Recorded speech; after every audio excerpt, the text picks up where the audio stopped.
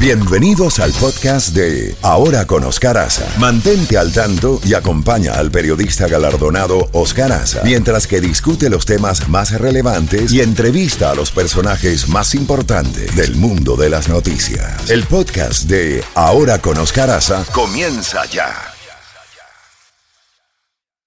Por parte del gobierno de los Estados Unidos. Oscar, ya tenemos en línea telefónica a la congresista María Elvira Salazar. Ah, qué bueno, ya está con nosotros María Elvira Salazar.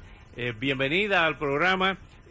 Acabamos de dar lectura parte del comunicado de ustedes, firmado por 10 legisladores republicanos, pero quisiéramos escuchar directamente de la voz de María Elvira su opinión sobre lo que ha anunciado el Departamento de Estado hace 72 horas.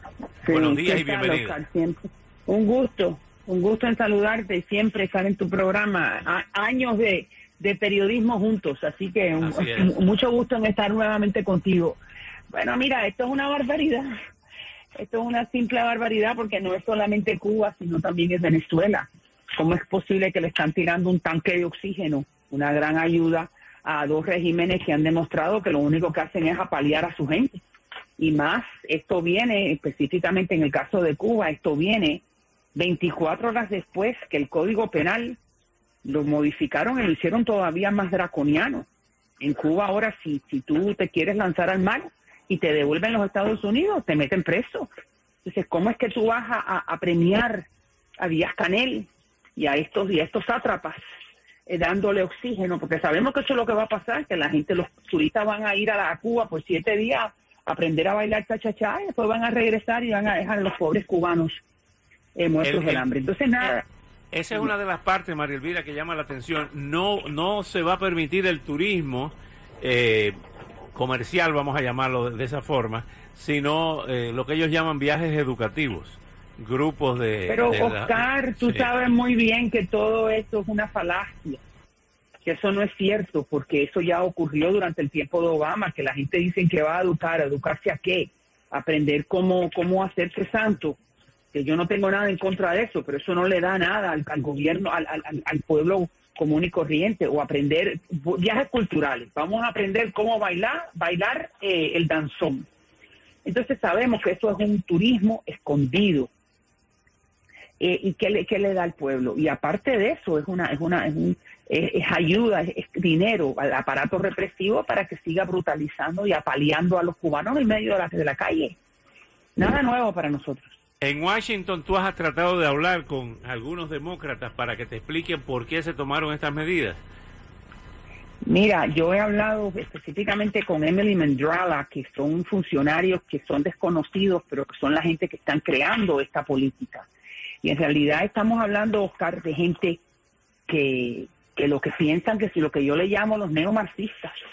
El Partido Demócrata está secuestrado por un grupo de gente que no tienen los intereses de los Estados Unidos en su corazón.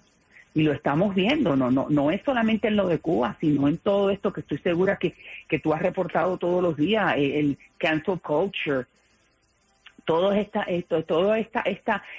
querer destruir la base americana y las instituciones y las leyes y las reglas del juego como han sido en los últimos 300 años. Y ahora viene el tema de Cuba, el mismo tema de Venezuela. ¿Cómo es que tú vas a permitir ahora que Chevron invierta en PDVSA y comprarle petróleo venezolano y no darte cuenta que Maduro no es legítimamente el presidente legítimo de Venezuela de acuerdo a tu propio gobierno, el gobierno de los Estados Unidos? ¿Dónde está Guaidó? Entonces es una incoherencia política muy grande y solamente se la puedes atribuir a ¿qué? Bueno, que son marxistas. Ahora bien, además de este documento, María Elvira, ¿qué más piensan hacer los legisladores republicanos con relación a estas medidas?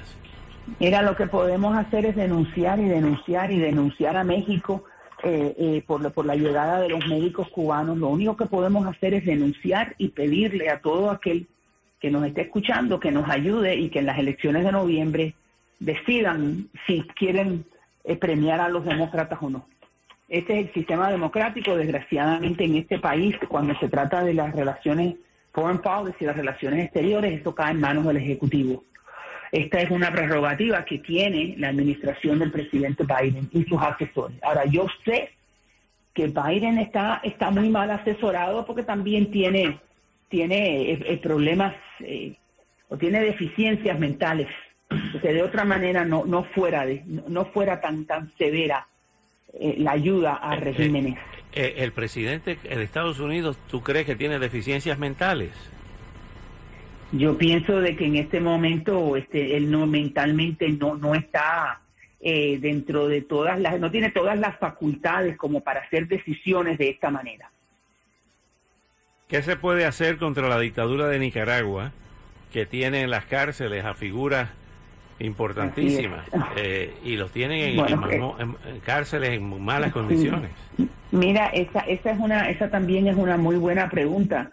¿Cómo es posible que Daniel Ortega, hace 35 años, Ronald Reagan invirtió todo su capital político para tratar de sacar a los sandinistas de Nicaragua? ¿Y qué pasó?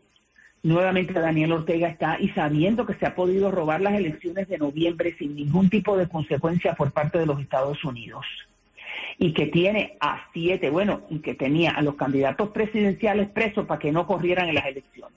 ¿Y dónde están los Estados Unidos? Ahora, hubo gran culpa de Arnoldo Alemán y de los gobiernos que sucedieron a esa sin junta duda, sandinista. Sin duda. También la derecha no es que tampoco se ha portado a la altura como para evitar que esta gente caiga. Estoy de acuerdo contigo. María Elvira, ¿cómo están los preparativos de tu reelección? Porque vimos que los candidatos apoyados por el expresidente Trump pues han estado dando la pelea en las primarias de ayer, principalmente en Pensilvania y otros estados. 5 estados fueron a primarias. ¿Tú has recibido el respaldo del presidente Trump? Mira, todavía no se lo he pedido, pero en realidad yo soy muy creyente en el sistema electoral norteamericano. Yo estoy aquí al servicio de la gente del Distrito 27 hasta que ellos quieran. Y en el momento que no quieran, pues entonces no estoy. Yo no me preocupo de eso. Yo me preocupo en el tiempo que me dan, que son 2 años, hacer el mejor papel y representar la voz de esa gente que está en mi distrito ideológicamente, y defender lo que ellos defienden y atacar lo que ellos atacan. Y en el próximo noviembre, si quieren que yo sea reelecta, pues ahí estaré, y si no quieren que sea reelecta, pues me voy para mi casa. Finalmente, María Elvira, hay un tema que está permanente, que es un tema terrible y está dentro de los temas electorales. Es el tema de la frontera, el tema de la migración, de lo que muchos llaman un Mariel a pie, a través de Centroamérica y México. Está muy bueno. Sí, Mariel a pie. ¿Cuál es la posición tuya en este sentido y qué se puede hacer para, en una forma quizá conjunta, porque este es un problema de seguridad nacional para Estados Unidos, de demócratas y republicanos, de contribuir a solucionar esta crisis? Yo acabo de presentar una ley, es la única republicana en el Congreso Federal que ha presentado una ley de reforma migratoria completa, que se llama la Ley Dignidad. No sé si la leíste, pero me encantaría que la revisaras y la ventilaras con el pueblo. La Ley Dignidad es una ley que lo que le da es dignidad a la gente que está aquí, que no tiene papeles, y que cierra las fronteras totalmente, porque es que el relajo de que entre cualquiera, junto con los coyotes y el fentinol y los child sex traffickers y la gente que está traficando sexualmente con los niños y los terroristas pero es que esto no puede ser así. En ningún país que se respete uno puede tener una frontera tan abierta, tan porosa, donde entra tanta droga. ¿Y dónde está la administración? Si es que esto no tiene nada que ver con la política, esto tiene que ver con sentido común.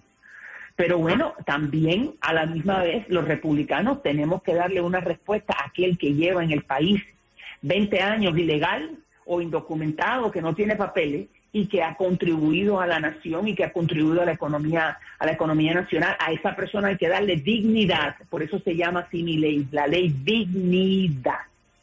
Y yo estoy segura que va a prosperar este año, el año que viene, cuando sea. Pero aquí hay que hacer una reforma migratoria completa, porque el sistema migratorio está destruido, como tú bien has reportado. María Elvira, gracias por atender nuestra llamada y hasta una próxima oportunidad. Bueno. Mi cariño, muchas gracias por la oportunidad a ti, Oscar. Saludos y buenos días. Buenos días.